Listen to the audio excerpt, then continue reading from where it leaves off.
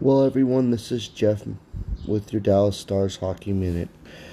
I'm going to do quite a bit of these Dallas Stars podcasts throughout the next 15 games, considering we're close to the end of the playoffs. We'll be talking about, our ability to score, where we're going to end up in the seeding, who we're going to end up playing at the end of the playoffs. Are we good enough to win the Stanley Cup? There'll be a lot of wonderful topics as we go along through this journey together. And for those that maybe not watch a lot of hockey in their life, maybe we can get you interested and excited in this wonderful sport that I think is the best sport in the world. Thank you so much for being a part of my new podcast, and hopefully you're all having an outstanding day.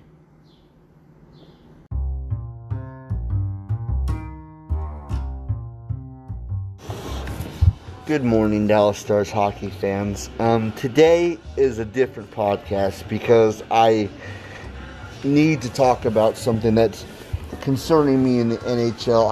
I'm hearing all this stuff from all these analysts about, how little the Dallas Stars score, and there's been some truth to that the last couple of years, but I think it's important that this year we look at it this way. I think that the scoring's coming back.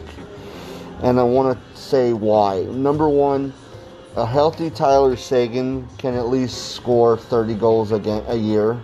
I mean, he's been able to score 40 in his career. He's done it a few times.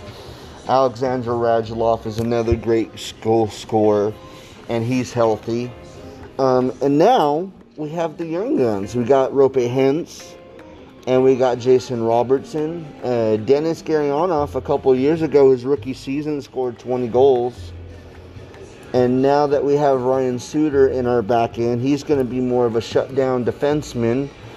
And the fact that Miro Heiskanen is going to be the great two-way defenseman, he's going to be able to get the puck to more players.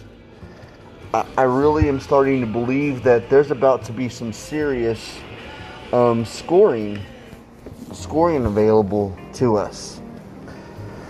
And with that said, I want us still to be the great defensive team first, because that's what wins games.